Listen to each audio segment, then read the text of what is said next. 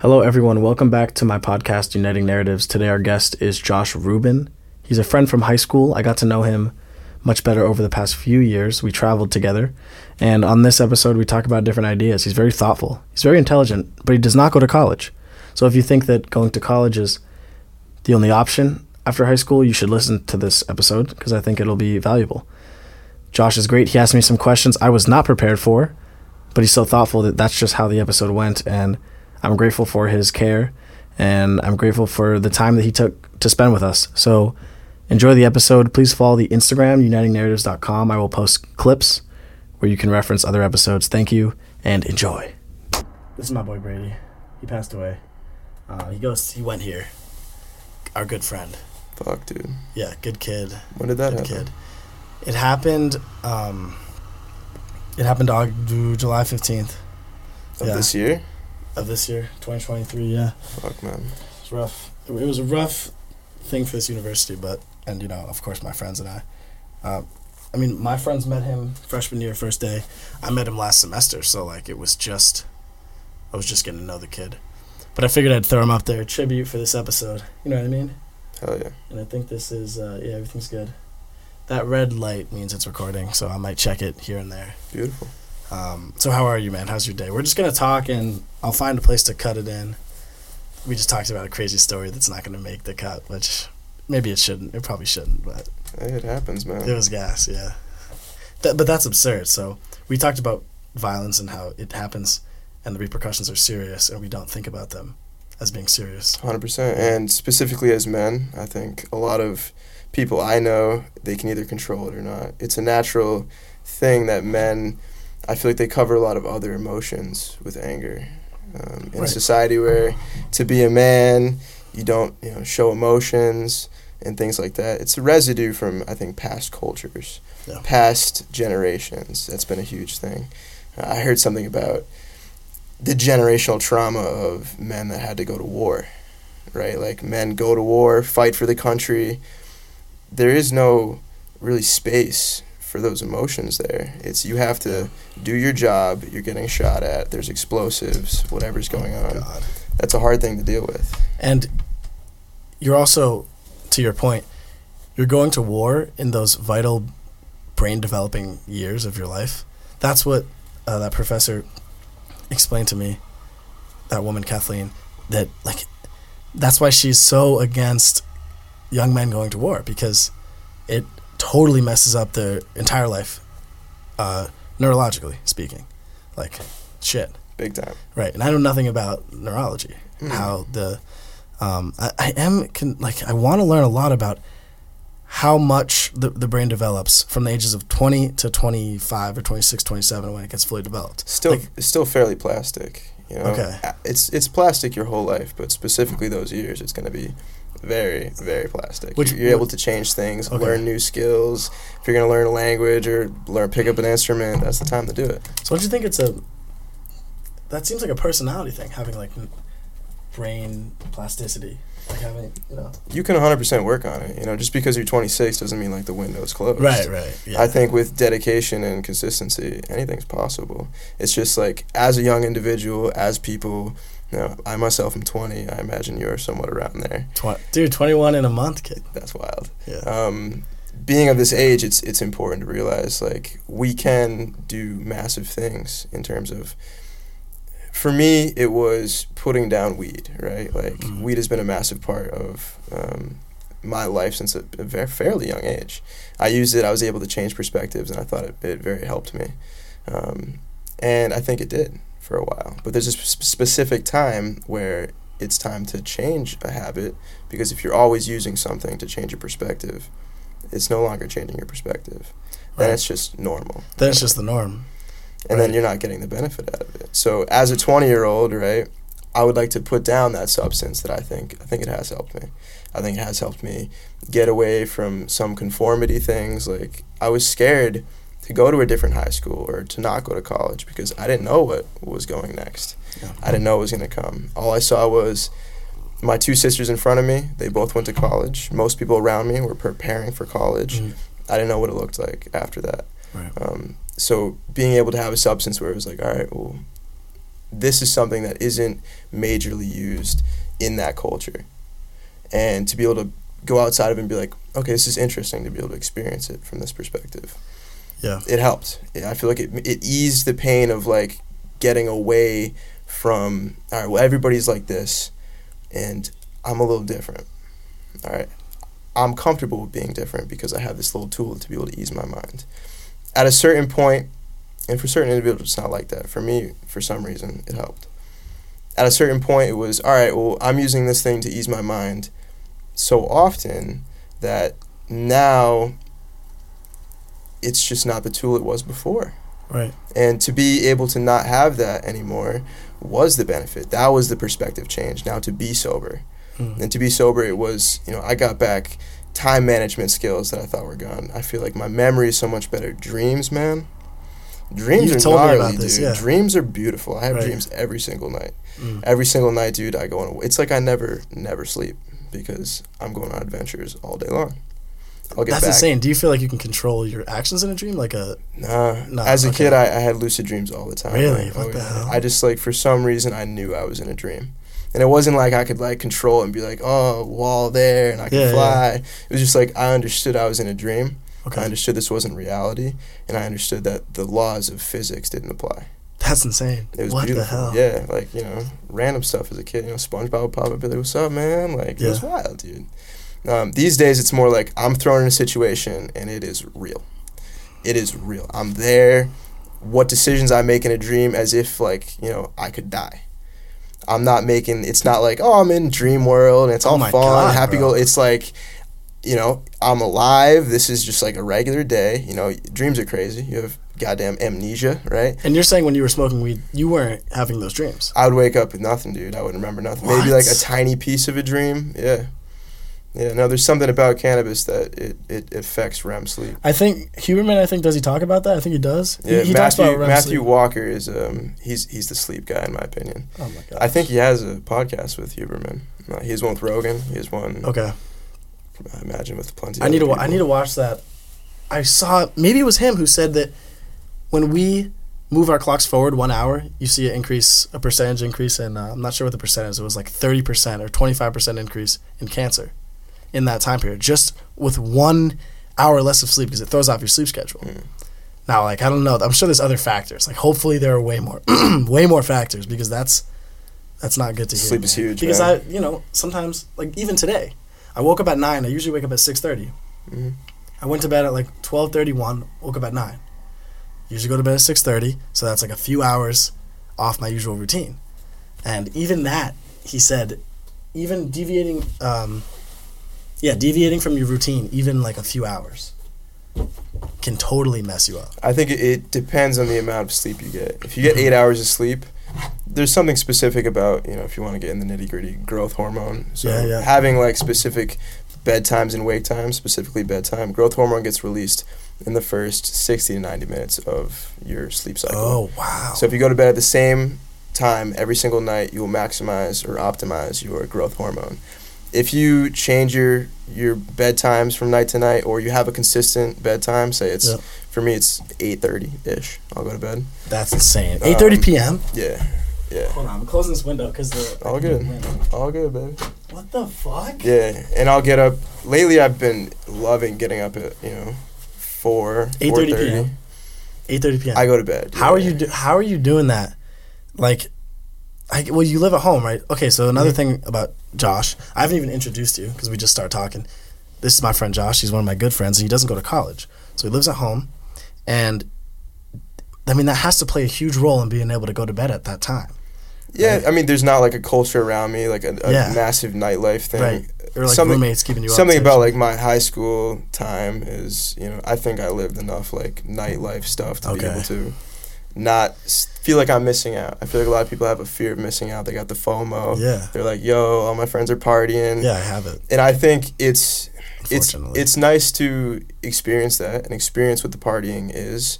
For me, I experienced it. I had a blast. It was a great time. I met a lot of good friends. But there came a certain point where I was like, there's more to life than just partying. Right. There's more out here, man. It's a beautiful life. There's so much to explore. And especially when it comes to productivity, creating something. For me, it's like, it's very hard to create something when you're basically forgetting shit all the time. Right. Like alcohol, cannabis, Yep. whatever other substances people choose to indulge. It messes up the work during the day, at least for me. And I want to talk a little bit more about cannabis because it's played a significant factor in my life as well. And I had to put it down as well, right? Because I had these specific goals. And as far as goals go, Jordan Peterson explained the positive emotion system in terms of you have a goal, and when you make progress towards that goal, you get a dopamine release. And that's a really important dynamic that happens, right? Like a little progress, a little dopamine. And it's really important, of course, to have goals. But if you're smoking weed throughout that process, which dopamine release are you going to want more? Smoking weed, which is probably like a 10 times dopamine release than that little step forward you take in that project, or the step forward in your project. You're going to want to resort to that huge dopamine release just because, like, instinctually, that's just what your body wants. It's a good question. Right? It's a faster mean to an end, right? It's really easy to load a bong and then take it, dude. It takes no time at all. No time. To make progress on a project, or to finish a book, or to even read a chapter of a book, it's going to take some time. And dopamine's a very fascinating subject. Fascinating. Dude. I think the understanding dopamine is one of the key things that an individual can do to help them on their journey in life. You know, realizing that there's a pleasure-pain balance going on here. Right. And what happens is, if we push on the pleasure balance, bam, this side, right? I'm pushing right here. And that is, you know, smoking a cigarette, that's taking a bong hit, that's whatever it is. Sex is also that, you know. It's going to somehow cause pain down the road. All right, because it's the craving with those things, with all three of those things. After you indulge in a cigarette, after you smoke a bong, after you have sex, there's going to be a period after that where you're missing that, and that's where the pain comes in.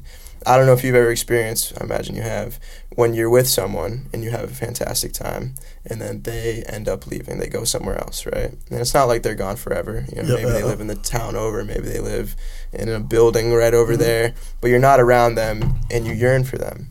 And that feeling, that's the pain of the dopamine, right? So that's the dip in the dopamine. Dopamine's like a wave pool. Yeah. It goes up and down. Usually you have around a steady rate, and this is going to be your average level of dopamine.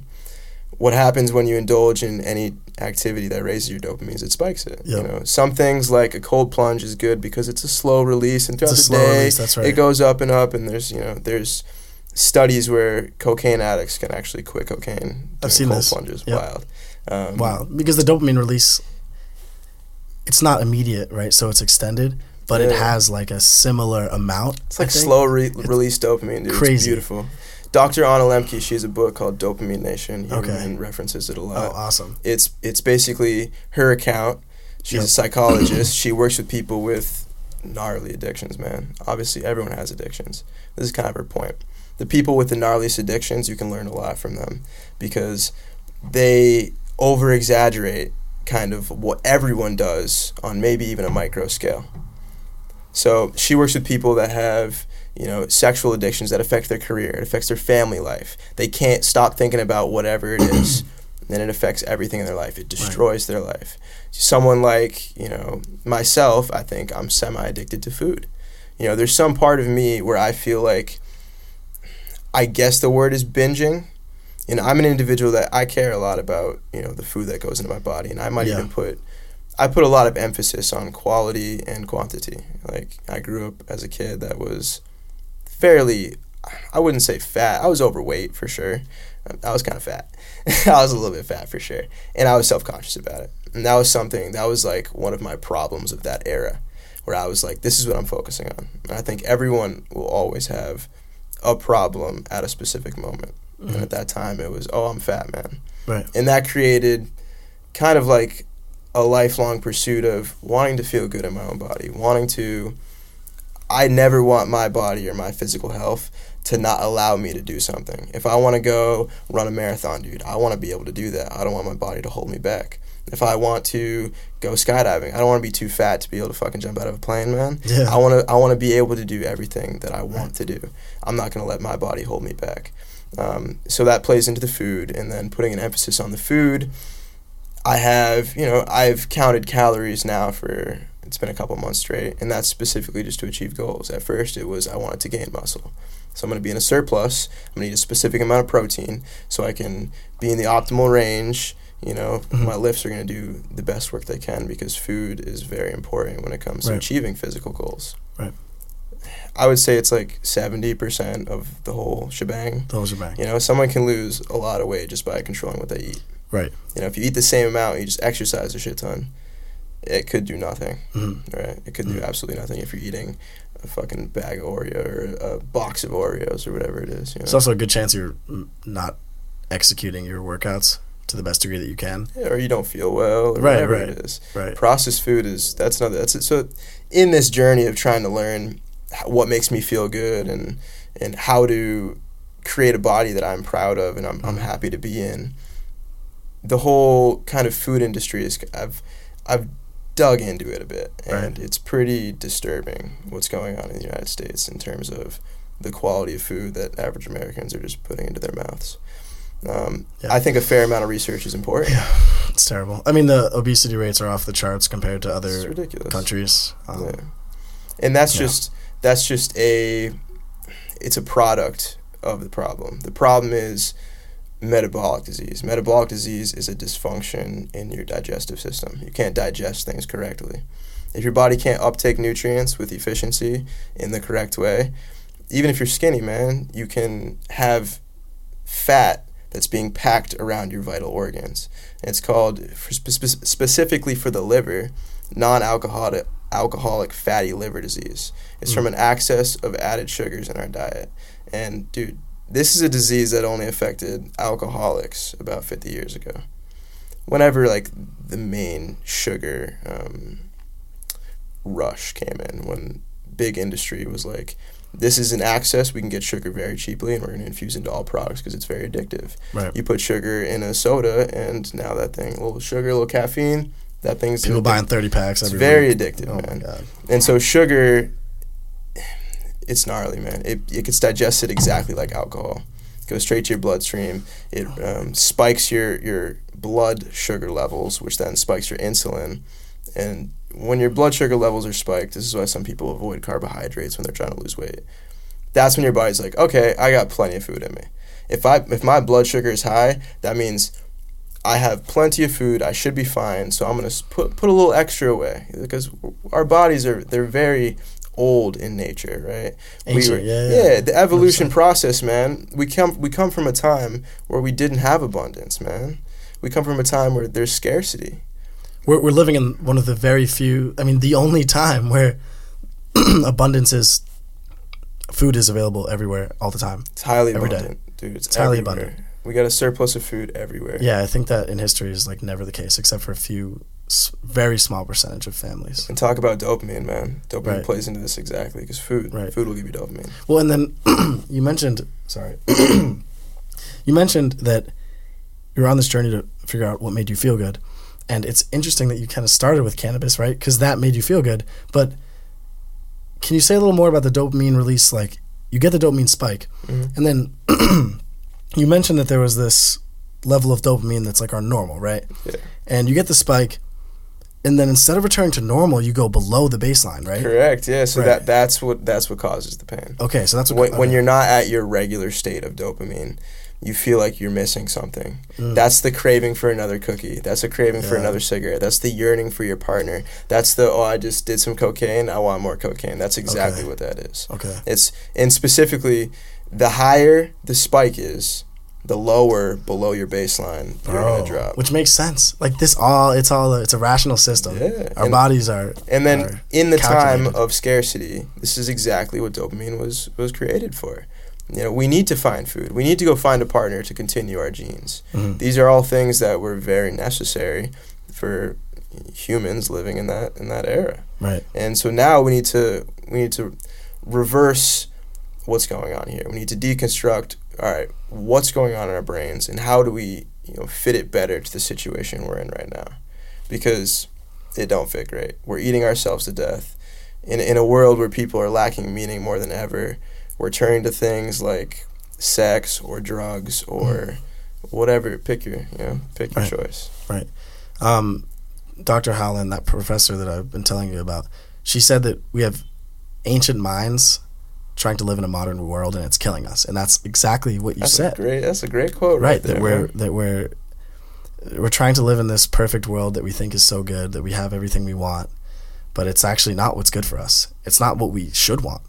And yeah, it's interesting that other cultures in the past, like we look back at other cultures and we're like, damn, that must have sucked. It must have been terrible. They didn't have phones. They didn't have easy communication.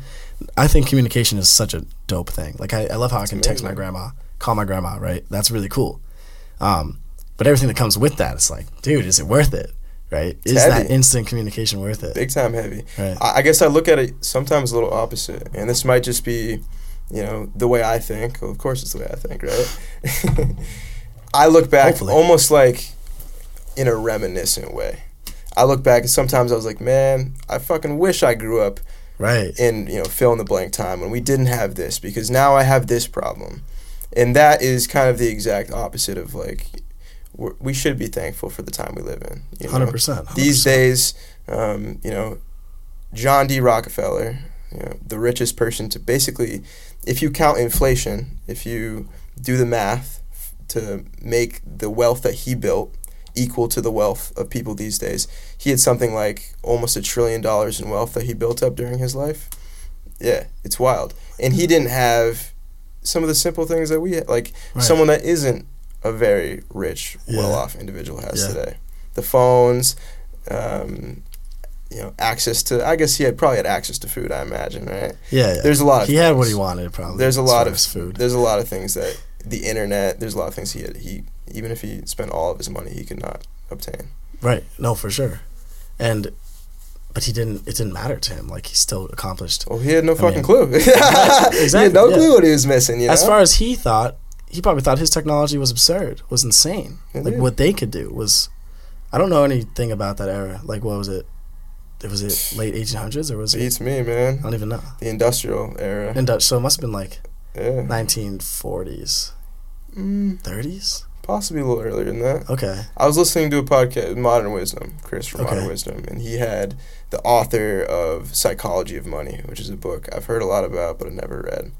And they're comparing that. They're comparing that, the richest person from whatever century that, John D. Rockefeller the first was from, he didn't even have access to the things that we have and we take for granted. Right. And that's the richest fucking person from that era didn't have access. So just think about in 50 years. I spend a lot of time with my grandmother. Beautiful. It's absolutely beautiful. Amazing. In these past couple of years, since I've had a little more time from leaving high school and I can pave my own way and create a life where I can put these people that I love, make time for them and help them out and be there for them. Dude, she's feeling it, right? In terms of this new technology, something that I can do very quickly, whether it's like type in a thing on the TV or figure out what's going on with this email she got or whatever it is. And she's pretty tech savvy for her age. Yeah. She's 85. She's on Facebook a bunch. She's a writer. She's written 5 books. Like, she's a smart cookie, man. That's so fire. She's very smart. Oh my God, she's written 5 books? Yeah, I believe she's working on her 5th right now. That's amazing. It's beautiful. Dude. I love that. Little tangent, but like to read a memoir that your grandmother written about her, dude, wild, man. Wow. To learn about her life sick. Like that, and then have conversations about, oh my God, it was beautiful. Absolutely beautiful experience. But you're blessed, man. That's a great thing you have with her. But to be able to help her out like that, it's like my work is multiplied in terms of the amount of value that she gets from it. Right. And that's just because of, she was born in, I believe, 1932, something around there. Yeah, she's old. So like, she was, I imagine I got the date wrong because she was 7 when World War II ended. So 1945, she was 7, so that's 1938, just about. And that's, dude, talk about like, wow, man. Mm-hmm. You were 7 years old when the war I learned about in school, that was a very long time ago. Like, damn. Like, imagine how that affected her childhood. Yeah. Imagine how that affected the way she was raised. Imagine how that affected the curriculum in school. Imagine how that affected her parents, their own perspectives in raising children. This is going on in the world. This is wild. So I'm going to teach my kid this. Right. She also grew up through the Cold War, like, as an adult, which was Yeah. insane. Yeah, she had kids around Vietnam, Right. all this shit, man. Oh my God. Heavy. Yeah, that's absurd. My buddy, or my roommate Joe, I think it's his great grandmother who's still with us. She was like, she fled. She was in Europe during World War II, so it's crazy. She has some crazy stories, I'm sure.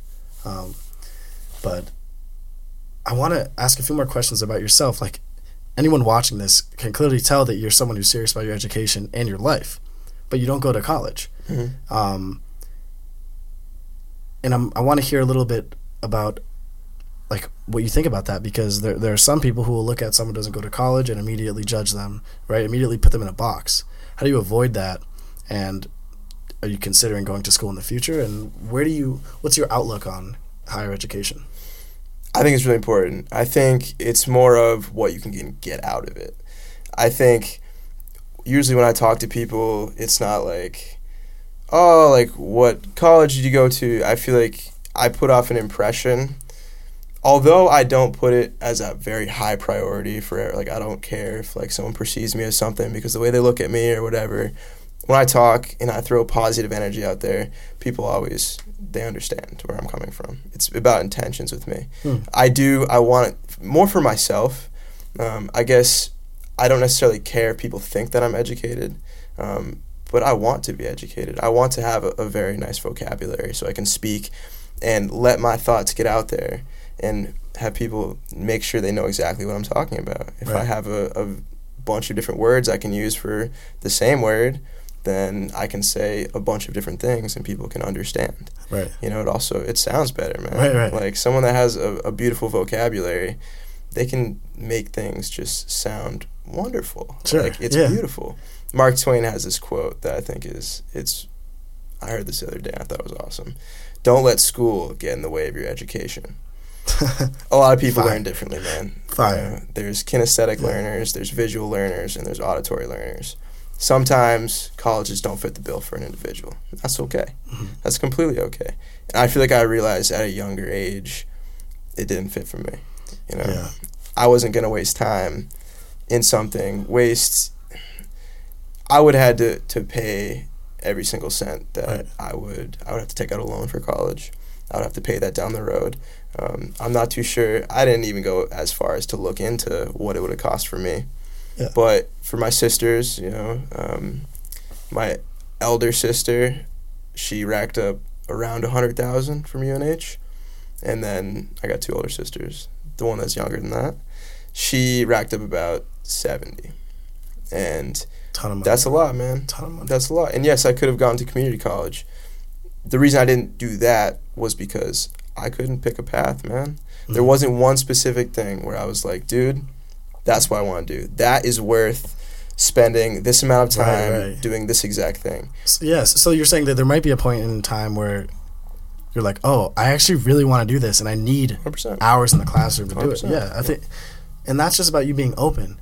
And you're also recognizing that, I mean, when you're 18, 19, 20, 21, it's really hard to get into the classroom and be like, all right, this is a really important class. Yeah. What's the best I can do right now? What's the best I can get out of this class? Or, like, it doesn't really happen. I mean, I try to do my best now because I realized how important it is.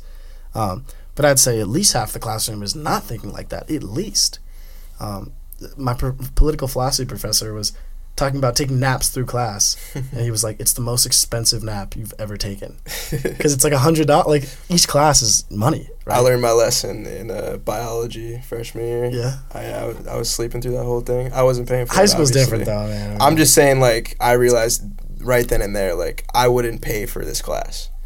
Like, so, like, 100%. I got to make sure that 100%. I'm into it. So my problem with high school, I guess, to, like, underline a specific issy I had. Yeah. No, you're good. You're good. I didn't see how it applied to real life. Right. I didn't see how whatever class I was doing was going to advance my career, was going to advance me as a person. And that was an issue with me. I wanted something that was directly applicable to what I was going to do in life. And I think, when you're getting a general education, which is what high school is, you learn about a bunch of different things and you find something you enjoy. I understand that. And it's hard to make a curriculum. Like, I'm not shitting on nobody that... Right, yeah. I understand it's hard. But they don't have PhDs. Who does? Like the high school teachers. They haven't spent, I mean, the college professors, most of them, not all of them, most of them went and gotten their, well, it's hard to say, not all of them, maybe not even most of them, but a lot of my professors, because I'm a philosophy major, they have PhDs, so they went to school for like many more years, at least another 2 or 3 or 4 or 5. At least another 4. So like, or 6 or 7. Right, or 6 or 7. Some of them are at school for so long. I feel like for me it's more about enthusiasm. Okay. You know, if you can be enthusiastic about what you're doing. A lot of people, open-minded, the Common Core, again, I'm not shitting on someone that created the Common Core, but like that's what these teachers are basing their classes off of. Yeah. They're teaching specific things, right? With something that was created nationwide. Every school in America uses it. And it's hard to do that, man. Like, you need an individual approach, as individuals as you can get. And that takes a lot more resources. We need to start, providing for our teachers more, man. Teachers, they get the shit end of the stick on that one. They do. It's tough. And, I'm not surprised a lot of them, like... Teachers are goated for doing it. For being high school teachers, like, that's a tough gig. Yeah, it is tough. And it's necessary. It sucks because a lot of times I feel like the classroom experience for them, it just beats their enthusiasm right the fuck out the door. Kids not caring, all these things. I feel like some take it personally. Some take it personally that, I didn't enjoy their class, or I am showing up high to class, whatever it was when I was going to high school. And I think that played a part in our relationship. And instead of them like sitting me down and being real, be like, yo, I can tell you're not digging this, man. Like, what can I do to help you? Instead, they kind of just like wrote me off. And I think that wasn't every teacher. I had some amazing people there that really cared for me, and that was beautiful. But obviously, like, there's a balance. There's some that do that, and there's some that don't. Right. And I feel like that put me in some kind of a mindset a little bit about school in general. A little bit, yeah. And I already had my thoughts on it. It was kind of like set and tuned. The people that helped me, they weren't gonna like change the makeup that my mind was made of. It helped me feel a little bit more comfortable in their presence and like not be like, damn, I gotta go to this class and I'm probably gonna get yelled at, or I'll go to the principal or whatever it was, right? Troublemaker kid over here. I mean, like, no, but like it was just a byproduct of your attitude towards school, and there was no. I mean, it didn't seem like you really had that mentor that was like, because you're a special dude. You have an open mind. Maybe you. I guess I haven't known you since, or I just got to know you over the past year or so, 2 years. So, would you say that, I mean, when you're a kid, you only have so much of an open mind, so it must have played a part. I would say I was open-minded in specific fields when it came to life. I wasn't open-minded to the doors that school would open for me. I got you. I had a specific route where I was very interested in the cannabis industry. I loved growing weed. I started growing weed fairly young. And that was the thing I was enthusiastic about, man. Right, and then I loved growing. I didn't know how to open up to my teachers and be like, I want to grow weed. Like, that's not something I think they would have been like, word, man. Like, no, that's super dope. They would have been like a mandatory reporter. And they just would have been like, that's kind of a tough topic for me to talk about right now with you, man. And like, because you're 16, whatever. I understand. Yeah, it's completely okay. 100%. So I just I wasn't in like the whole like, I'm going to do great in school, and then it'll help me, I'll get a good SAT score, and then I'll go to this, and I'll go to that. Yeah. I was more just like, I'm getting through this because, like, not necessarily I wanted to, but my mom wanted me to graduate. Of course. And, my mother was an exceptional mom. She still is. I have a great relationship with her to this day. I think it evolved, As you get older, your relationship with your parents evolve a lot, which is, man, I dig it, man. I dig having, like, an adult relationship with my parents. 100%. They gain respect for you as you become an adult, and you become more on the same level versus like your mom and you're down here. And you can understand like what they went through fucking raising you, man. Like I only have it one way, and I think it's really sad when people take the perspective of like, my parents are always up here and I'm always down here. No matter how old I am, no matter how much maybe they don't try to understand where they come from. I think that's somewhat the problem. Yeah. Your parents go through a lot, and they're going through things when they're raising you. Like my mother she was going through shit when I was young, and she was trying her best to make sure I had everything I needed. Even sometimes maybe it was at the detriment of what she needed. Right. And that's beautiful right there. And when you're young, you don't look at like, oh, my mom's going through this hard time. It's I should always go there. easy on her. Yeah. It's always there. Just like the people that don't appreciate what we have today. Like a lot of times, like my phone now left in the car, or maybe it's over there or something. I don't enjoy that thing, even though it's a goddamn supercomputer in my pocket, yeah, dude. It's insane. Because of like there is negative effects from it, and like I imagine, you know, maybe we'll get into that a little bit.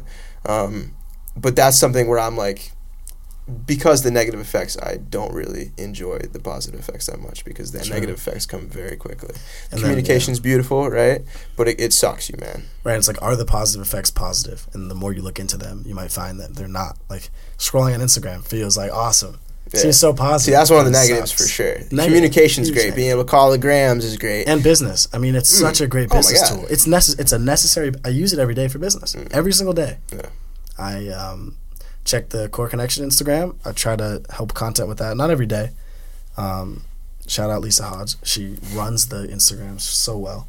And it's gotten so much better. Follow the Core Connection Instagram. Shout out. Oh, yeah. Shout out, baby. But I'm checking the podcast Instagram, and I'm posting content there. I'm going to start posting more. It's great to start a community, right? It's like, in terms of a community building tool, it's beautiful. You get so much outreach. Yep. It's amazing. But that's one of the things that we take for granted, just like we take for granted our mothers when we're young. Right. She was always there. She was always giving me things. I didn't know anything else.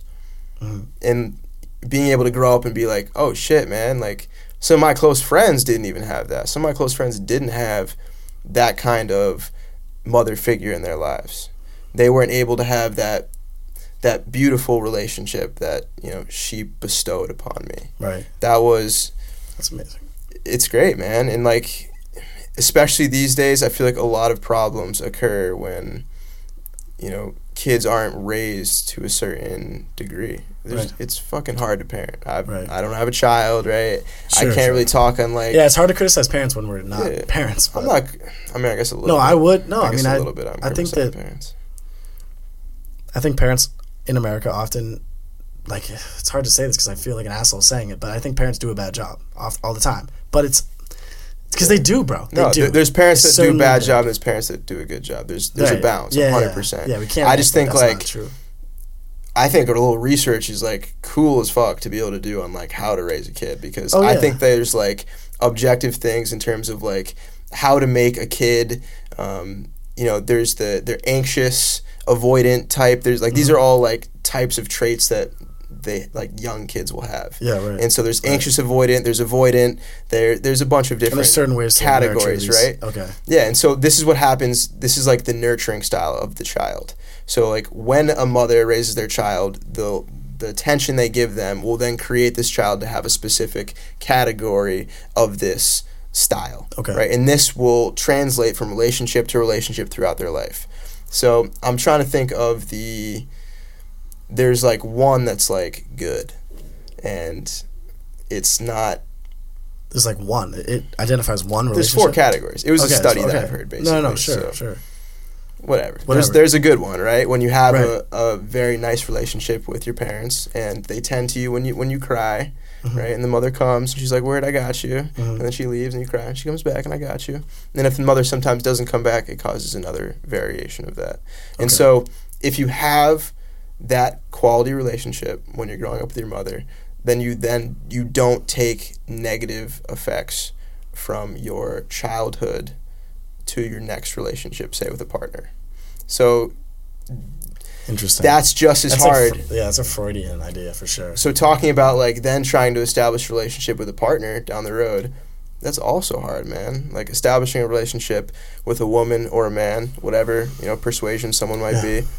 That is a hard thing. Especially if you haven't had a good relationship with your parent figures. Yeah. Well, I mean, you noted that you're more grateful now, right? Looking 100%. back. And I think I'm more grateful now, too, for my relationships with my family, because this summer, and you know this, my grandfather passed away.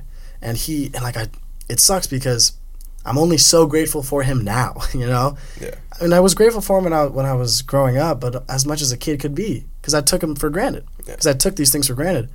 What was a moment in your life, or maybe it was multiple things, where you were able to say, well, I should be more grateful for my mom, or whatever other relationships? That's a good question. I think it was really looking at other people that didn't have that. I think that's when it's like, as a child, it's hard to get into the nuances of like family relationships, but as I get older and maybe I experience an outburst that a friend had with his mother or with his father, knowing that that relationship, it's not able to endure some kind of stressful situation, it makes me so thankful that the relationship I have with my family, it's so, so far it's gone through every single hard situation I've ever had to come. And we've been able to speak to each other with love and with trust and not out of frustration. Obviously, sometimes. Like, Sure. But in general, I think... I just fucked it up. Hold on. Are we good? Are we back? Yeah, we're back. We're good. I just put it to the max. Keep talking, so I'm sorry. No sorry is necessary. In general, it's been beautiful.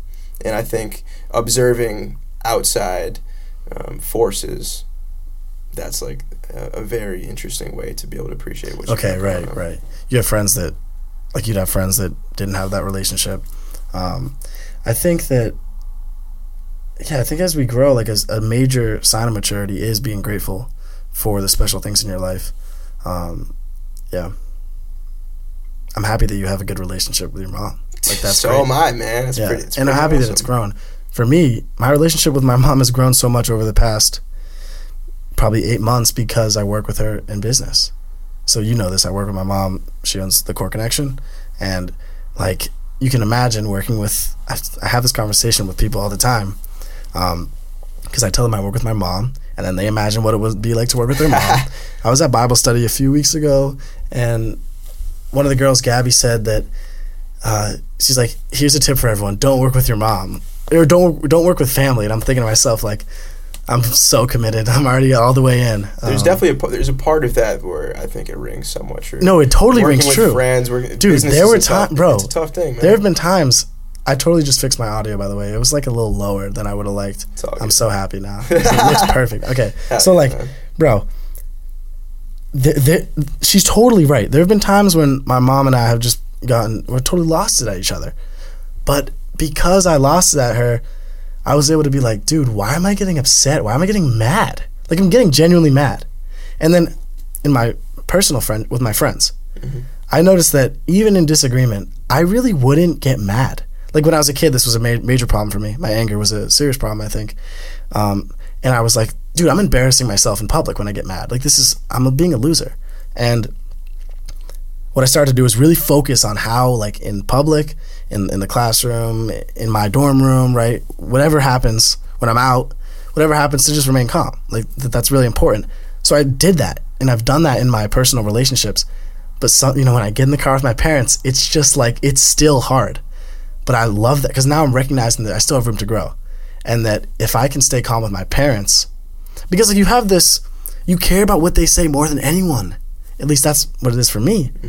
So if you really care about what someone says and they're disagreeing with you a little bit, it's going to push you a little more. There's some truth there, man. Right. I think everyone feels that a little bit. Yeah. And although, like, I have a great relationship with my mom, there's definitely, for some reason, I'm very skeptical of a lot of things she says, for some reason, right? Whether they're true, whether they're not true, for some reason, I'm always like, is that right? Is that, like, actually a thing? Or, like, I got to think about this a little bit. Yeah. And I've realized with her, it's the same exact with her mother, man. She'll talk to her mom and, like, she'll roll her eyes or whatever. She loves her, right? They have they developed their relationship throughout their years as well, but, like, she can understand maybe why I do that because she does that to her mom, right? And then I don't know, like, what forces are at play there, but there's something there for sure. Yeah, that's interesting. The skepticism, I feel that too. Yeah, It's so it can be tough, emotions. and you can imagine it can be tough in a business environment. But I think we're doing good things, and, like, she's starting to trust me more. But it did start with me having to produce, and at times I felt like there was more pressure, right? Because I was like, she doesn't want me to succeed, but it's actually the opposite. She wants me to succeed the most at the company. So in a weird way, like, she'd be making it the hardest. But now I've gotten past these points where, like, I couldn't get anything done. And now I'm like, okay, I want to work on this project. She's like, word. I'm like, okay, let's go. I can do it. But now I got to do it, right? So you got to show your competence. And that's with, like, business in general. Right, in a lot of cases, it's our livelihood it's at play, really, you know, when it comes to like, can we provide for ourselves and for our loved ones. And I think it's sad that a lot of times these days people sacrifice their meaning for a paycheck. You know, people will want to go a specific avenue, and because sometimes it's outside forces, sometimes it's the harshest critic getting to us, and that's ourselves. A lot of the times our inner thoughts are like, hey man, like, take the easier route. Like, going over here is a risk. Yeah, maybe you want to be the best, you know, pianist in the world or whatever, but like, how are you going to make a paycheck? How are you going to get an apartment? How are you going to do this? But there's one key thing that people need to realize is when you're up against someone that's working the same thing as you, but it's not work for them, it's play. You will lose 10 out of 10 times, man. Lose every time. Every single time they step up and they're like, all right, I'm going to do this. They're having fun. If you step up and you're like, all right, I'm going to bang some work out, but you're grinding, you're sweating, you're like, dude, I don't want to be here. You're thinking about playing tennis later, whatever it is. Oh, my gosh. You're not going to stand a chance, man. No. You know, you're going to be doing that shit all night long, and they're going to be psyched, and they're going to go to bed, and they wake up happy to do it again. And you're going to wake up like, damn, I got to do this shit again. I mean, do you recognize that's a profound idea that you're mentioning, that, like, this school stands for that idea, that there are certain things that will contribute to your career, and there are certain things that will contribute to the meaning in your life, and that they're not the same, but a lot of people see them as the same. So that's why no matter what subject you decide to study here, you have to take 2 philosophies and you have to take 2 theologies. You have to study Catholic ideas about Jesus and interpretation about the scriptures, and you have to study Greek philosophy and medieval philosophy and modern philosophy. I got a question for you. Yeah, sure. How has that changed your outlook on good whether question. it's Catholicism or religion in general? Yeah, man, good question. So when I started here as a freshman, it became clear to me that the search for the truth is something very special, and that the truth is not something that you can just get to. Certainly not in a year, certainly not in 4 years, and like probably not your whole life, but it's the pursuit of the truth that's what's very special. And in pursuit, I think I did find the truth. I do think that I strongly believe that Jesus Christ is the truth. He says that I am the truth, the way, and the life, and maybe in a different order. And I think that there's something so true about Jesus and so real and important. And I think that he would encourage you to search for the truth in all different avenues of your life. Like the Greek philosophers, I really look up to them as well. They ask the hard questions that people didn't want to ask. Like, why are we here? Like, we are here. Why the fuck are we here? What's going on? And what do we do with the time that we have? Right? Because it can seem meaningless. That's another thing that I think, I do think Jesus came and then he explained that our life is intrinsically meaningful. And I think that, like what we were talking about earlier with dopamine releases, I think that's proof of God. I think that's proof that there's a creator with intent of good, right? I found that in my life, it's always been harder to do the good and right thing over the evil and wrong thing. And you might say, well, how do you know it's right and good? And it's like, I can't even say I know when it was right and good.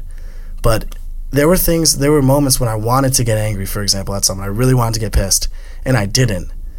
And it paid off. Like, it just paid off. And there's something, Jesus came and he said, many say an eye for an eye, right? But he says, if you get hit on one cheek, turn the other. Like, that's kind of badass. It's badass. I like that. Right? And that's something Gandhi stood for, right? These aren't like ideas only accepted in Western culture as well. Yeah. So what was the question again? What did your outlook, right? Time and assumption really do to 100%. Change your perspective on religion? Yeah. Well, first, I've developed a profound love for all religious faiths because they all seem oriented towards the truth. They all seem like they care about life, and they're interested in searching for the truth, and that we have these ideas about different religions. Like, for example, Islam. I look at Islam as some like violent religion when I was younger, right? And that's not necessarily the case. Now, there are groups that embrace a violent attitude, right? They interpret their scriptures in a way that suggests there's room for violence. Now, some Islamic thinkers may disagree with me, but like Muhammad did wage very violent wars to conquer land and to spread his faith. Now, dude, there are crazy stories about his army. Like, they were at crazy odds, and they won some insane battles. I don't have them I don't know the details. Sorry. I learned about them crazy. And some would say that there's no, like, you can't force people to worship any religion, that's a fundamental axiom of religion. And I think that's true. And I think that a lot of the Islamic community would say that's true. You shouldn't do that. But I did realize that I had these ideas about Islam, Judaism, Christianity, and specifically the branch of Christianity, Catholicism, that, like, I thought for me to get anything out of religion, I had to attach myself to one as if I would with my nationality. So, like, I'm American, right? I have to be Catholic just like I'm American. But that's not at all what you have to do. It's not at all.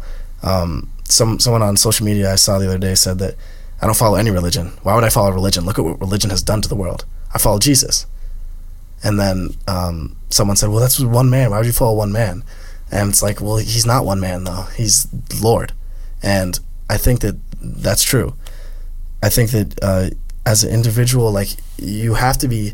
Here's the thing. People put themselves in this box, this Catholic box, or this whatever religion it may be. And it's like they have to defend it as the only one that's good. And I think that's fundamentally wrong. So I think what this school taught me is that I didn't need to be Catholic.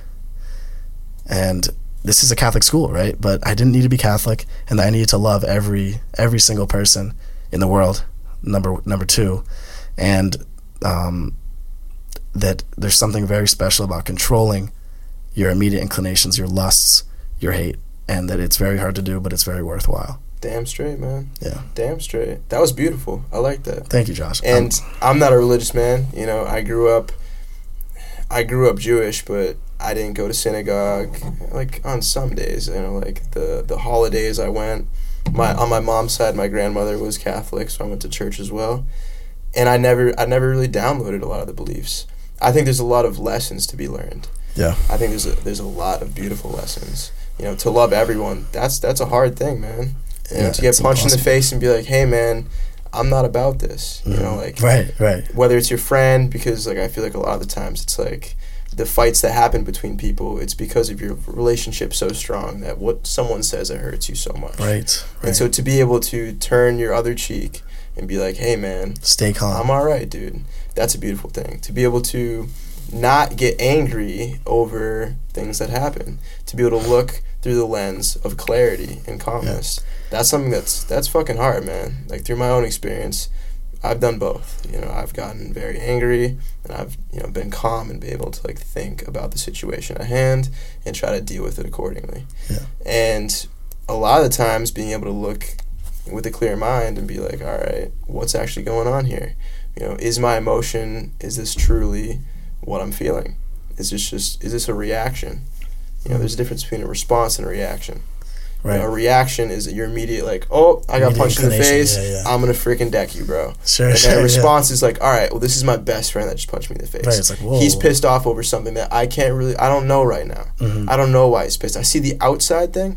I see whatever that, you know, he's getting pissed over on the outside, but I don't know what that actually relates to on the inside. Right. I don't know what's going on. Even though I'm very close with him, I don't know what's going on in his life. I don't know what he's relating this exact situation to maybe a past trauma.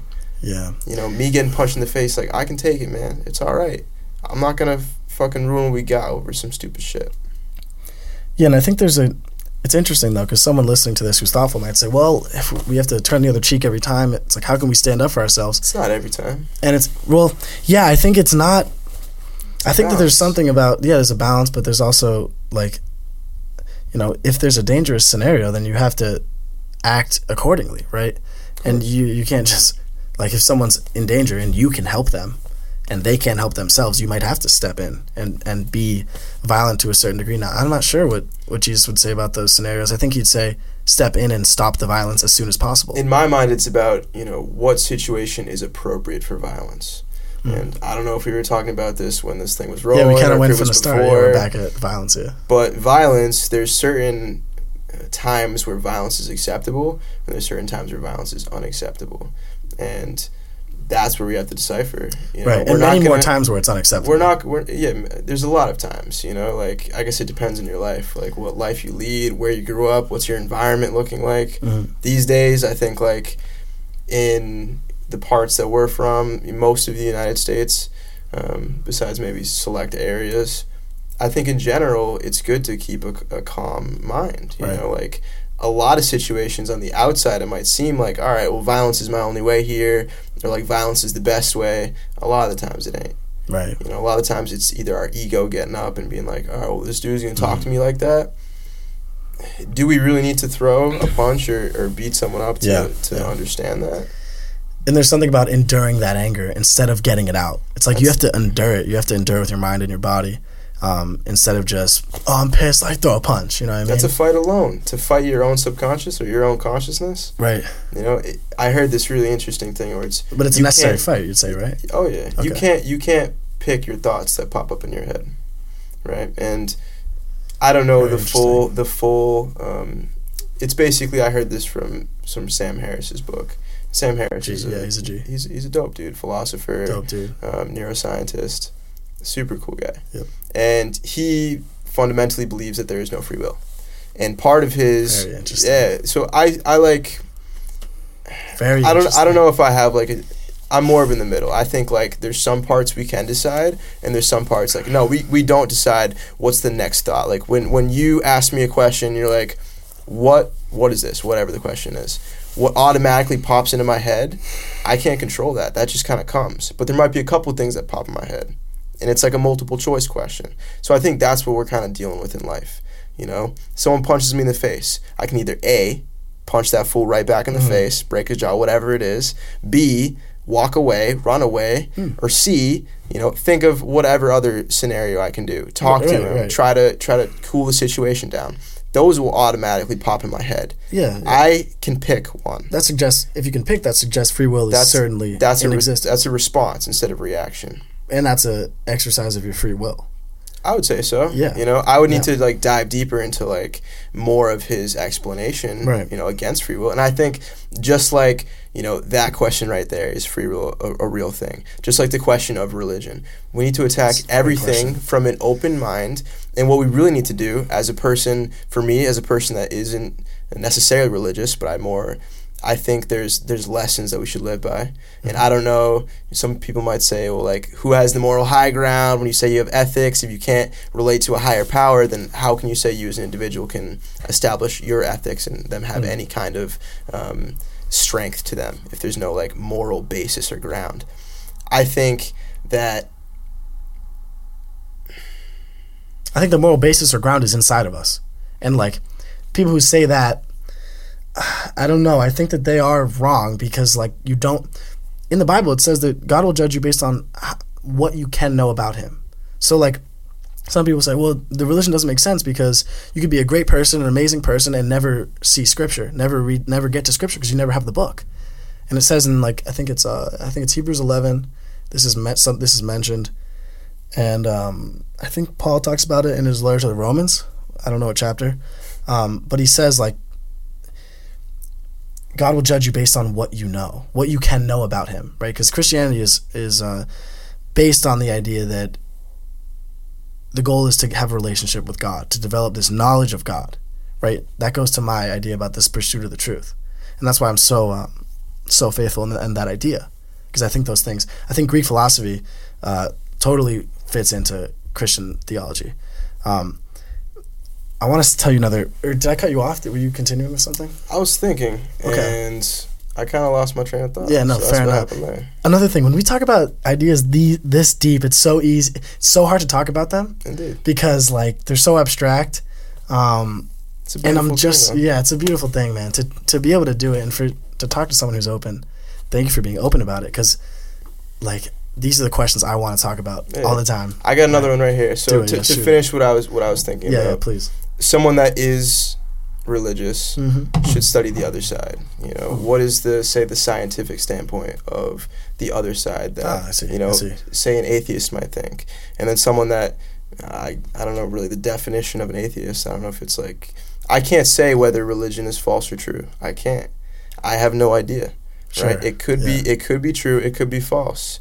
At this point in time right now, I have a certain happiness. I have a certain guidance. I think there's a beautiful energy that's going on in the world. Yeah, there's this. I think there's no doubt about that. 100%. And take religion out of the equation. Look at your life and just your life and how you make decisions and how we use reason, right? Like, you recognize reason as something that we have, right? And I think because we have this ability to reason, we fundamentally have free will.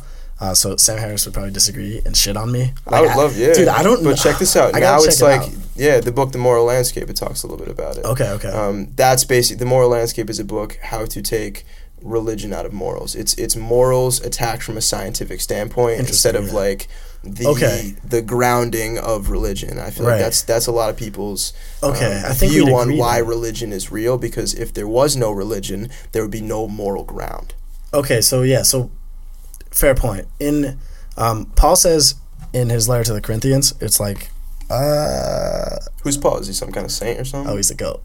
No, he's not the GOAT. I mean, Paul's a G. Paul wrote like some of the craziest letters. Apparently, he said that he was riding his horse. He actually like persecuted hundreds of thousands of Christians, early Christians. This is like 40 years after Jesus, when everyone's like, "Yo, this dude was you're not Christian enough" or something. No, he killed a ton of Christians. Oh, shit. And he was very smart, very intelligent man. He was a Jew, and he was on his horse, and Jesus came to him, and like.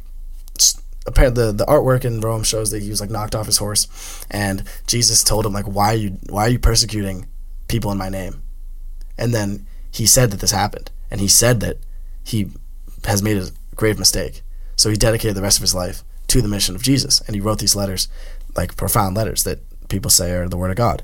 And in this letter to the Corinthians, he criticizes people for just following the laws for the sake of the laws. He criticizes Jews for not doing, like he was talking about circumcision and how these people were getting circumcised and thinking they were above these people who were uncircumcised. But like the uncircumcised people had faith in God. And he said the uncircumcised people who have faith in God are at an advantage because they're doing what's true and good. Whereas the people who are just following the laws for the sake of the laws, not for, they thought that there was some like, that it was some transactional relationship where if I do this, okay, I'll spend eternity with God. And Paul's like, no, that's not true. Jesus came and made it very clear that was not true. And that goes back to my point where you can only act with the knowledge you have. So God will judge you based on the knowledge that you have available to yourself. And that sheds light on the idea of like some people are smarter than others. Like that's just a fact. Some people have what you're given. Some people, yeah, right. It's what you're given and how you use it. Beautiful. But I want to like totally take religion out of the equation. Just think about your life. Let's go back to weed for a second. Mm-hmm. You used your reason to decide that I'll use my life. I justified using weed in college because I'm in college. I enjoy it. I have fun with my friends. It's a good time, right? Like some of my greatest memories, it feels like, as a young adult was like when I'm on adventures with my friends and we have weed. Like, and that's just how shit shook down. But it took a level of faith, not in the religious sense, but a level of faith to say, I can justify this all I want. I can always use my reason to say it's okay to smoke. It's okay to get high. Like, it's okay for this month. It's okay for this week. It's okay for this year, right? It's okay for the environment I'm in. These are my good friends, right? We're safe. I'm not doing any hard drugs, right? You can always rationalize. But it took a degree of faith for me to say, this is not for me. This is not what I need to do. That's how we work. What we do anytime we indulge in anything is we rationalize it to ourselves. Mm-hmm. The reason that I'm not getting out of bed this morning, the reason I snooze my alarm is because, man, it's so cozy in here, and I went to bed a little later. Maybe I didn't have enough sleep. Maybe this, maybe that. Oh, it's cold outside. Oh, like, I can sleep. I don't have to do anything this morning. It's all, we do that. Right, but you see how you, like, even you as not a religious person, faith is intertwined into your life because you have faith that when you put the weed down, there will be a greater reward down the line. And like sacrifices, that's how they work, right? We've been sacrificing things for as long as humans existed. They sacrificed things. They figured if I gave up this now, there'd be something greater down the line in the future. Jordan Peterson talks about that, I think in the maybe second chapter of 12 Rules. I don't know what chapter it is, actually. But he says, like, people sacrifice. Humans have always sacrificed. And that was what I had to do in my life. I had to sacrifice these things that I could always rationalize, that I thought were good for me, that I thought were fun, whatever. I had to sacrifice them for something greater. Like, I want to There's something beautiful there. There's something beautiful when you put down something that you really enjoy and look at the other side. Like, what I was able to find when I put down certain things that were taking up my time, my attention, like video games, TV, weed, whatever it was, I was able to go on a walk with my dog. And I was walking down and like, oh, there's a tree right there. I looked at that tree. I got real close. I looked at the bark. Zoom in on a small scale, man. This world is beautiful. I don't care where you are in this world, man. This world is mystical. It is beautiful. In my perspective, for me, I don't have a religion that I need to be like, oh, this is that. For me, it's positivity. Living my life, knowing that everything will be all right. Optimism, man. Optimism is my religion. Optimism is a beautiful fucking thing. Yeah. To be able to look forward and be like, man, yeah, there are some scenarios in this situation. I could hop on this podcast and say some stupid shit, and maybe I look like a dumbass, whatever. It doesn't, it's okay. It's okay. Because I'm going to come here, I'm going to talk with my boy, and it's going to be a great time. Right. Any time we talk, it's an amazing conversation. 100%. Right? And these are the things when we approach life, we need to think like that. And I think that's something that religion does teach people that is beautiful. In an age where people are losing their religion, I think that is something we're losing as well. We're losing a source of meaningless, a source of awe, a source of gratitude, higher purpose. Yeah. Right? There is higher purpose. I know a lot of people that attack this world from pessimism, from the side of a pessimist. And when you do that, and fair enough, I feel like fair enough, dude. I just think all right, well, now fundamentally look at your life, how happy you are, thinking about all the shitty scenarios. I believe that your mind is a factory. Okay. Whatever you put into the factory, if you're loading your factory with bullshit, what's gonna come out? You're gonna have some bullshit. If you're thinking about, I'm gonna do this, I'm gonna go snowboarding, right? And I'm gonna get hurt and all this, damn it, like this. Well, that's gonna happen. Your mind's gonna make that true. Mm-hmm. It's gonna manifest your destiny. If you're like, I'm gonna go to college, for example, and I'm gonna take every single opportunity I can get, and I'm gonna build and learn and meet beautiful people. And when I pass someone, when I'm walking to class or to the library, I'm gonna say hi, and I'm gonna be nice, and I'm gonna smile, I'm gonna be like, what's up? Yeah. That's how we create our own destiny. If you're walking to the library and like, yo, my life sucks, man. Yeah. Like, god damn it. And you're frowning, and you're looking away from the person that's walking down the street, that's not gonna happen. You're not gonna make that friend. That person's not gonna look at you and be like, yo, I wanna talk to this fool, man. Why is he smiling so much, man? Yeah, why is he I had a phone call earlier today, and it was with someone I'd never met before. Never met. I'm starting a little snowboarding instructing business. Okay. I've been teaching snowboarding for a while. Little backstory. And I was on a phone call with her today, and for some reason, I imagine I know the reason, but she was like, "You sound like you're always happy." This is the only time that she's ever fucking heard me talk. Right. What do you mean I'm always happy? This is one time. Yeah. But to be able to convey that, right? I'm not always happy, right? There's some times where I got some imposter syndrome. And I'm like, yo, maybe, this wasn't supposed to happen to me. Maybe I'm not good enough for this. Or maybe, why is this bad thing happening to me? Maybe I wasn't the dude I thought I was. But it's the practice of coming back.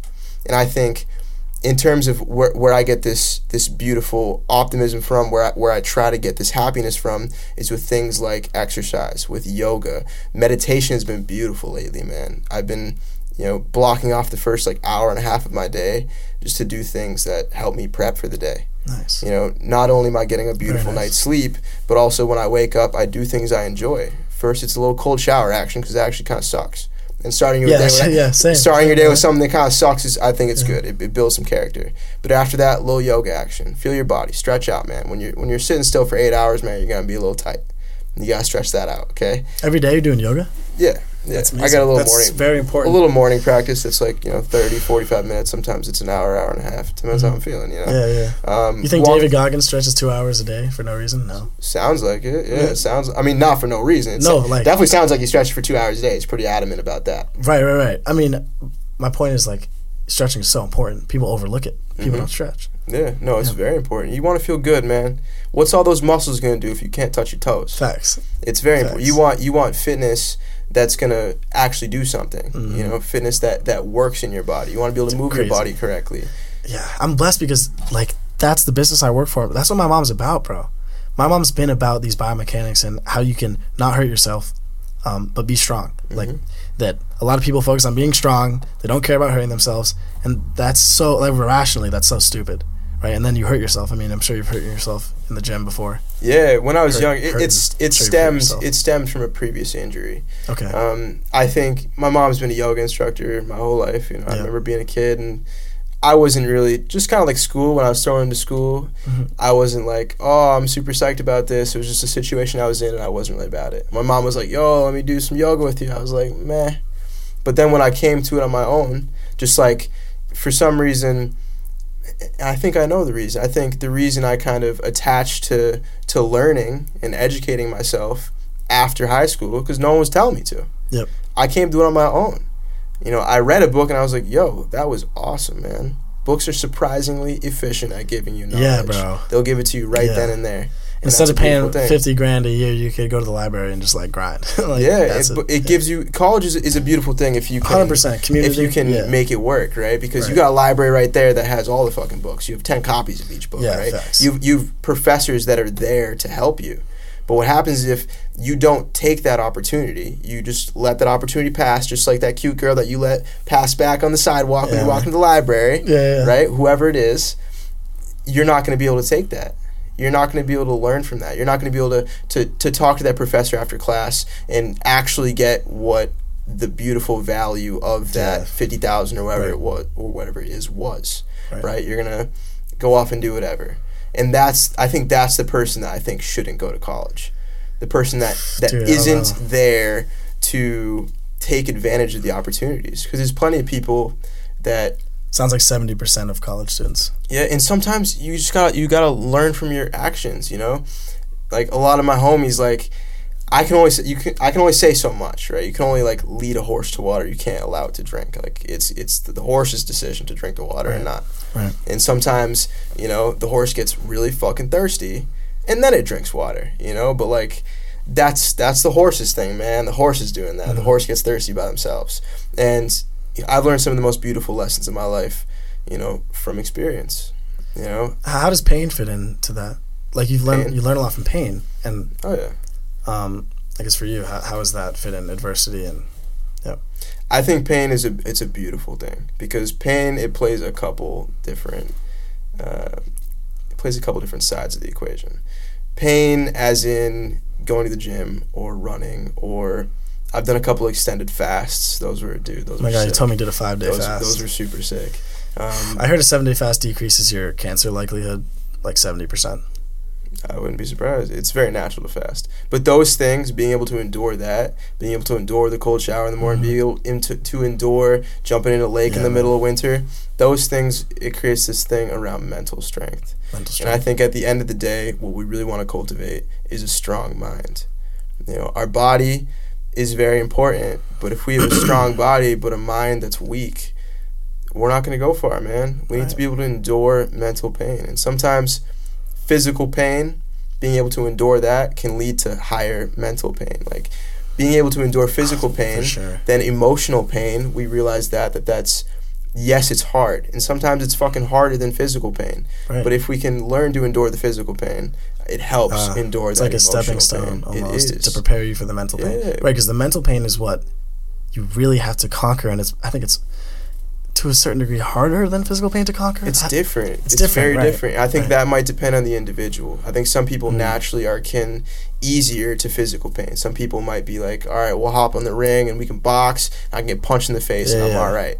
And then they go home and whatever from their spouse and they're in tears. Freak out on Twitter. Exactly. It really just depends the makeup. And like that probably plays into like how those individuals were raised and things like that. Right. I mean, that's another reason I'm so bought into Jesus, and not any religion really. I mean, he created a religion himself. In my opinion, it's like the true religion because it's him. But I mean, the story. If you look at the story, which I think is a true story, I think most people think is a true story, but it is the most tragic story ever. Like, it's impossible to make a more tragic story. Everyone knew he was innocent. He was accused for crimes that he didn't do, and everyone knew he didn't do them. Right. Criminals who were certainly guilty were let go, right? In like his face, essentially. He got betrayed by his best friend, and then he probably had, one of the most painful deaths you can have. And that, made like enduring, that idea of enduring pain. I mean, I'm motivated by that story, right? And that's another reason this podcast is called Uniting Narratives. Because I think there's nothing more powerful than a story. Nothing. and to unite them in a beautiful way. I mean, that's what we're doing right now. We're kind of uniting our stories. You brought up weed. I brought up my story with weed, and that's a special thing that we just did. But yeah, I think enduring pain is the key to growth. You just said it's a beautiful thing. Yeah, sorry, I keep bringing up Jesus. I can't help it. I love it. I think love it. That story specifically, I think that story plays out every day, man. That pain that story tells, I think people feel that every day in different ways. There's many stories. Obviously, like, this story being the saddest story, like, obviously that's a subjective thing. Yeah. But Jordan Peterson thinks it's technically the most tragic, and like, I think he used the word tragic, which is just funny. Possibly. He's so interesting how he talks. He's like, technically, and then he gives you the reasons, and he's like, I thought about every other one. It's just funny. Yeah, there's a whole shit ton of tragedy, man. 100%. There sure is. I guess he embodies like tragedy, and that your point that it plays out every day is very interesting. Very interesting. That's part of the pleasure pain thing, man. To be able to have that pain, to be able to go through tragedy, it's the ups and downs that makes things come clear, right? You're not going to be able to be happy if you weren't sad sometime in your life. You bring up pleasure pain. Sorry to cut you off. Not at all. John Stuart Mill has this philosophy. It's called utilitarianism. I think Phil Eppen, he's coming on the podcast tomorrow. Beautiful. He used to really be into this philosophy, and I didn't know that it was John Stuart Mill's utilitarianism until I learned about it this year. In Peru, he told me, he's like, dude, I'm just going to do what is the most pleasureful and avoid the most pain, right? And the philosophy is actually, I think it's a good philosophy. Very interesting. To only do the pleasureful and to avoid all pain. Yeah, but he breaks it down, and he's like, there's higher pleasures and lower pleasures, and that you have to experience both. So like levels of pleasure. It might not just be shooting up heroin. Like, it might, like, he doesn't say you should just be a drug addict, right? Because that's not actually a high pleasure. Because you come down and then, like, you die. Yeah. Like, you know what I mean? But his idea is that you do the thing that gives you more pleasure, and you avoid the thing that gives you the most pain, and that the intention doesn't matter. What matters is the outcome. What do you think about that? Because it seemed like when I was talking to you that you cared a lot about the intention. I think intention is paramount, because we can only do our best, right? That's all we can do, man. So yeah, what do you think about his That's really interesting. I think level, it sounds like he taking into account the overall pleasure and the overall pain, because when you talk about a heroin addict shooting up heroin, right? There's a lot of pleasure, I imagine, in the immediate, but there's a lot of pain thereafter. Right. He would probably say that that's a lower pleasure that's not actually pleasure. So it's more of like an equation he puts forth. It's an equation, but here's the thing, like, I think that there's a problem in his thought, because you can't ever evaluate if it can't you really never evaluate if it gave you more pain or pleasure? It's subjective. It's very hard. It's subjective. I think it might take 10 years even. Like, yeah, it's a hard topic to be able to decipher for sure, because that equation, I think it's interesting for sure, but it's funny because when you're talking about pleasure, a lot of the times it's immediately pain that you have to endure to get the pleasure down the road for the activities that are truly worth it. Right. So something that's immediately painful, like going to the gym, just an example, because that's something I've been very interested in most of my life, and that's something that's very easy to connect to. Going to the gym immediately, right? If you're doing a set and you're going until failure, dude, that shit fucking hurts. That's painful. Right, but then that's painful stuff. So I would have to ask this individual, or if you know, John, would that be what's up? Would that be pleasure or pain right there? Because after you get the adaptation of growing muscle, right? You're not growing muscle in that second, you're actually scarring your muscle tissue when you do that. But after the fact, when you're recovering, your muscle is building. So I guess I would have to ask if that's a pleasure or pain, because in the long run, that muscle will protect your bones, it'll protect your body. Okay, well, I think it's tricky, because going to the gym and getting the benefits, a precondition for that is that you're going to be committed, that you're going to do it every day. You have to do it every day. So he'd say, look at the individual and say, a lot of individuals aren't going to do that. They're going to go to the gym once a week, and they're going to feel pain, and that pain probably will outweigh the pleasure. And like, they'll hate going to the gym, they'll hate the drive, they have to drive a long time, they get mad, they go to the gym, they don't know what to do, they're embarrassed, right? Then they hurt their muscles by tearing them a little bit, and like maybe their feet hurt or something, and then they go home. He'd be like, don't do that. Yeah, don't do so that. I fundamentally disagree for sure. Right. Because I think you would say don't do that. A lot of the times, like, you need to put yourself in a state of pain to get the pleasure down the road that's actually worth it. And I don't think he'd disagree with that premise, but he'd say there's way more to go into it. Like, each individual can only... Yeah, I think he has this idea that each individual maybe can only, like, have certain capabilities. It gets tricky. I mean, Kant completely opposes this guy, and he wrote before him. And Kant was like, intention's all that matters. He says, the only thing, I wish I knew the quote exactly. He said, the only thing that is good is your will. The only thing that can be good is your will. I think it's the only thing that matters at first. I think that's what's a shame when people go out of their way to be like, I'm offended by that. Well, it's because if I'm putting out my best intention, and usually it's when I act, I act in a way that's in the best for everyone that I love and that is around me, and also strangers, right? When I'm going to act, I'm going to make sure that I'm not hurting anybody around me. I make sure I'm putting everyone else in the best position possible, as well as myself. If this action puts me up here and it puts all of my loved ones down here, or one loved one down here, or even a stranger down here, I'm going to have an issue with that. That's a good idea. If we all raise up a little bit, that's beautiful, that's intention. If I say something on this podcast, wherever the fuck it is, right? If I say something and someone takes it a wrong way, and they're like, yo, I'm offended by that, I'm going to be like, hey, I love you. Like, there's nothing here that's like to hurt you. It's not about that, man. I'm trying to speak my truth. Now you speak something.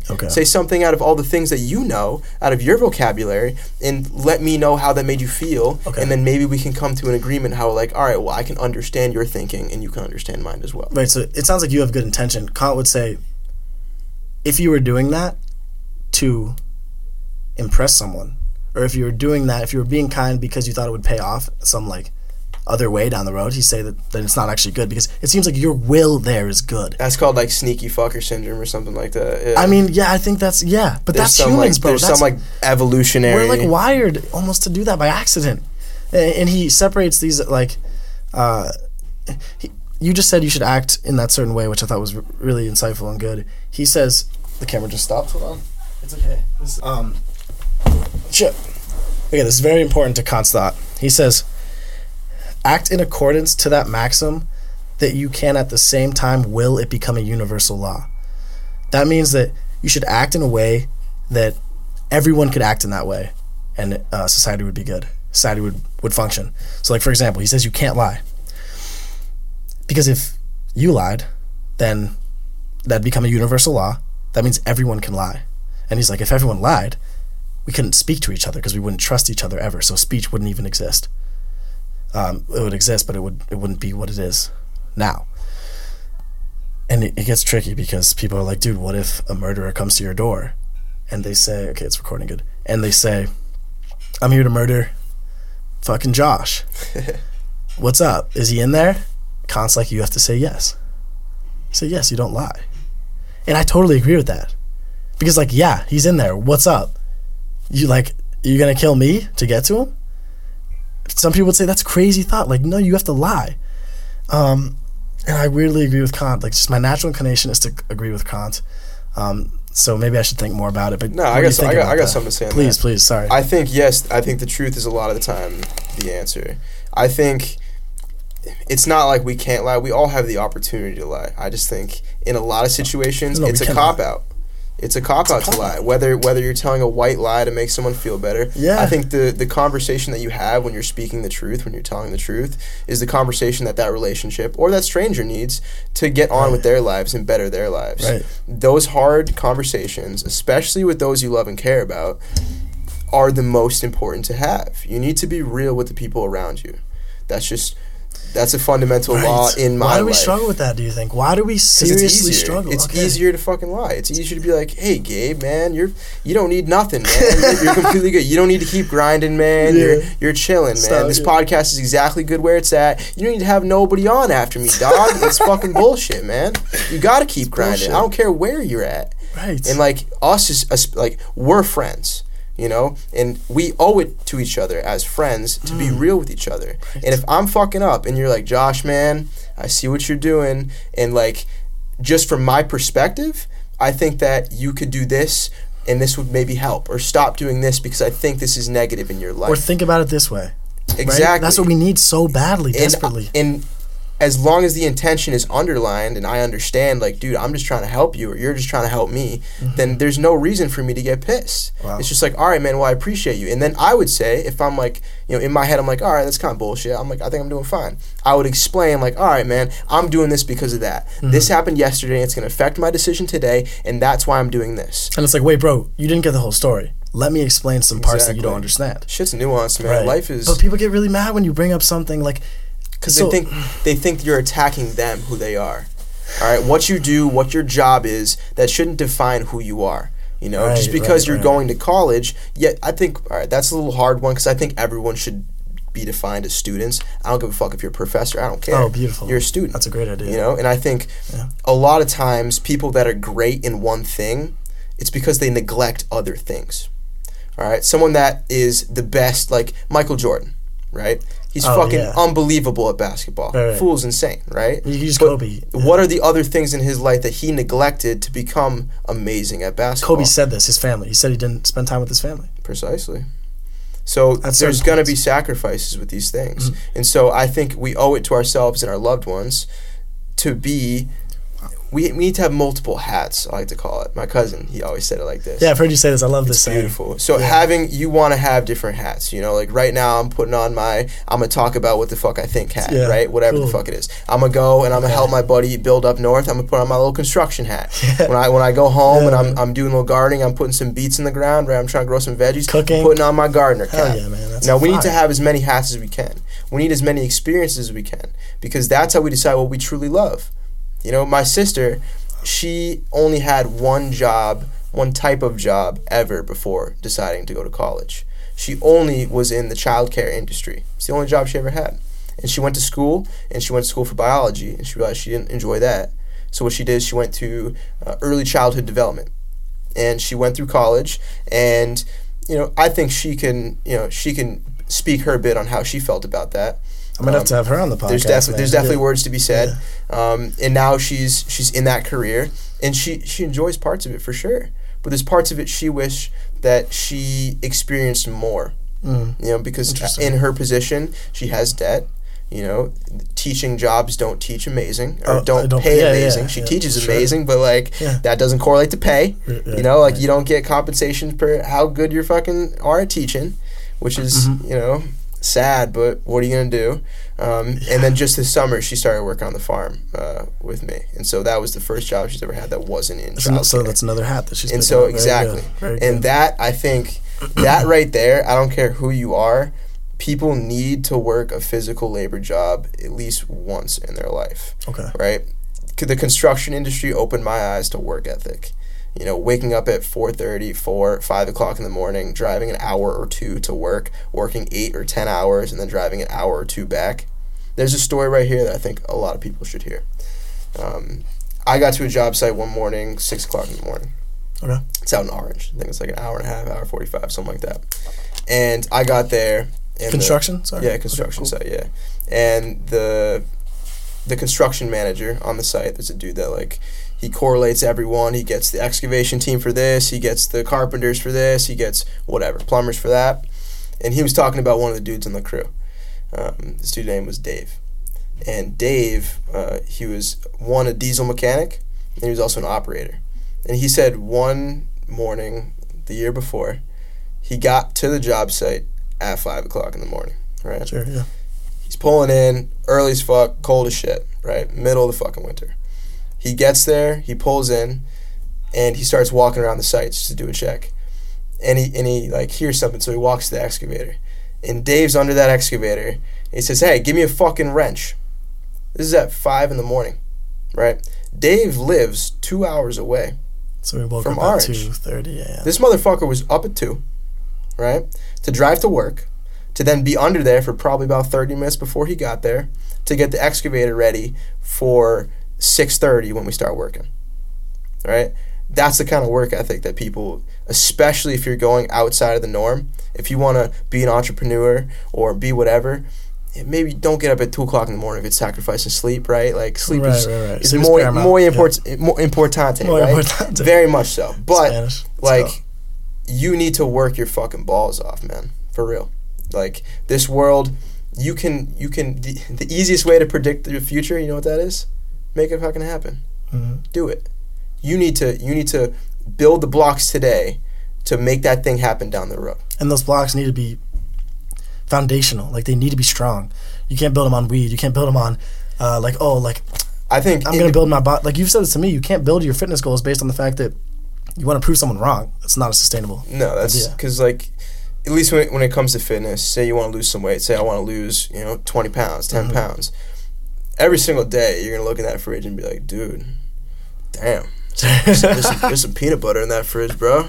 Peanut butter's good. Peanut butter tastes good. You know what's good with peanut butter? Chocolate chips, dog. It's beautiful. One thing to the next. And you cannot have something that's not at your core, because if you don't have something that is fundamentally leashed, cabled to your goals from your soul, bro, that peanut butter is going to take you. It's going to take you by storm. You're going to take that peanut butter by storm. It's really going to happen. And so you need something where it's like, I'm not showing my ex-girlfriend that I'm better now and whatever. I want to prove her wrong. I got to prove it to myself. What do you do when no one's looking at you? You're in your own room. The doors are locked. No one's looking at you. What do you choose? You choose right or wrong. You choose easy or hard. And that's the questions that we fight with every single day. And that's what mental strength is about. Right. This is something that I think religion does very well with, because, some people will be like, well, God's looking at me. But I think even that, man, if you can not have that even looking at you, and you're just like, dude, fucking no one's looking at me. Right, no one's looking. No one's looking at me. In my concept, like, I think, like, karma's a thing, and, like, yin and yang, there's always going to be two sides, and balance is very important. But, like, I don't have, like, a Jesus looking at me or a God. I'm doing things because I think they're right. I think, me too. Period. Like, I think that, it's interesting because I never really think about it like that. Like Jesus looking at me or watching me.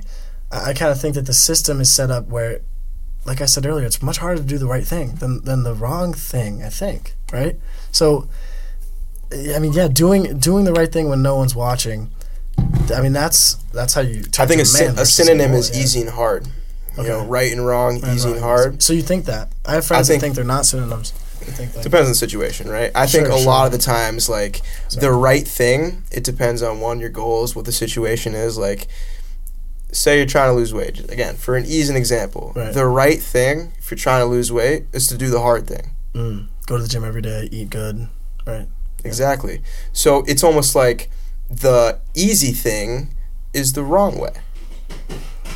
And a lot of times, like, that's kind of how we're drawn to easy things, because they're easy and they give us the fucking pleasure immediately. It's the fastest track to that. Right. And that's, if you're going to grow, if your goal is to grow, a lot of the times you need to go through that shit. I feel like a lot of people, sometimes they're like, they live in regret and they're like, oh, I wish I did that. Back in the day, I wish I never made that decision. Well, guess what?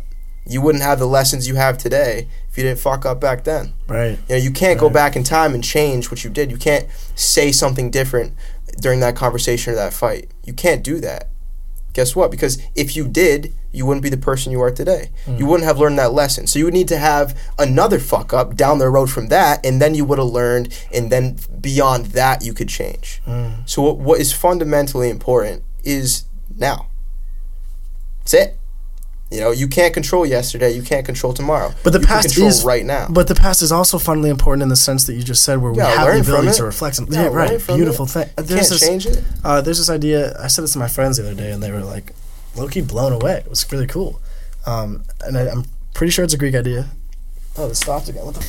So there's this sick idea that I don't know who came up with it. I need to figure out who came up with it. I know that Karl Marx uses it.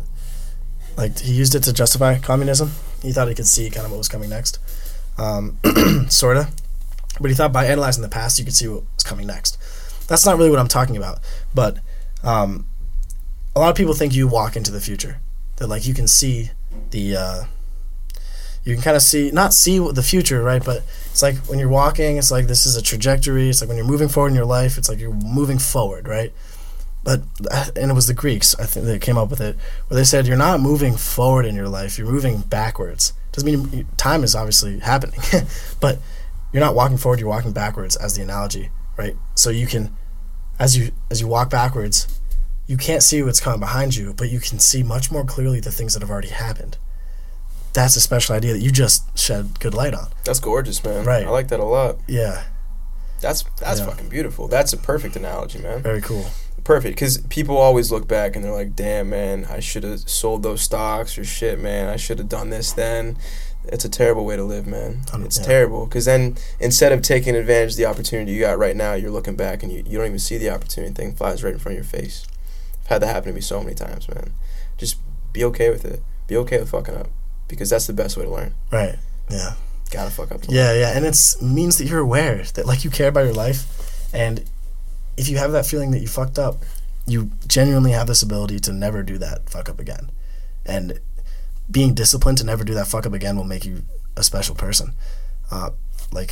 This is reflected in something that's not a religion, Stoic philosophy. It's like, you're going to have these feelings to do these certain things. There's a few different ways to look at Stoicism, but like in the ancient sense, there's a few ways to look at different things, and shit. Sean, what's up? Okay, word. You want to just hang out in the lobby for like a minute? I'll be down there. I bet. Peace. This kid's here. Sounds good, baby. No, but where was that? Ancient Greece? Some shit? Stoicism. Oh, yeah, Stoicism. So, like, recognize the emotions arise, but just control how you respond to them, and be disciplined in how you respond to them. And Dr. Howland, that woman, she explained that, like, it's really hard to be disciplined if you have these really shitty habits. It's really hard to make good decisions when you don't have a routine, when you don't have this capacity to make the good decisions, because you're plagued by these like dopamine releases, these shitty habits. So, yeah, man. It starts with right now. Right. And talk about the shitty habits. The shitty habits are not being disciplined. And it's really easy to get overwhelmed about, fuck, man, tomorrow I gotta get up at this time, and then right after I gotta do this, and then I gotta do that. Take it easy. Right now you are where you are. Right now I'm talking to you. I'm not going to be worried about the drive home. Yeah. I can't do that to myself. If I'm worried about the drive home, then guess what? On the drive home, I'm going to be worried about getting home. Facts. And when I get home, I'm going to be worried about the next thing I do. Yeah. And then it's constant, man. Be where you're at. Exactly. Right? Take a second, breathe, and just, dude, smell the flowers, man. Yeah, right. That's because it will go by very fast. This life, bro, I'm already 20 years old. Dude. I'm 20 years old. That's crazy, man. And I remember when I was looking up to my mom physically, right? Like, I was a little short squat. And I'd look up and be like, dude, one day, I'm going to be as tall as my mama. One day, I'm going to look down. I'm going to have to physically turn my head down to look at my mother, because I'm going to be taller than her.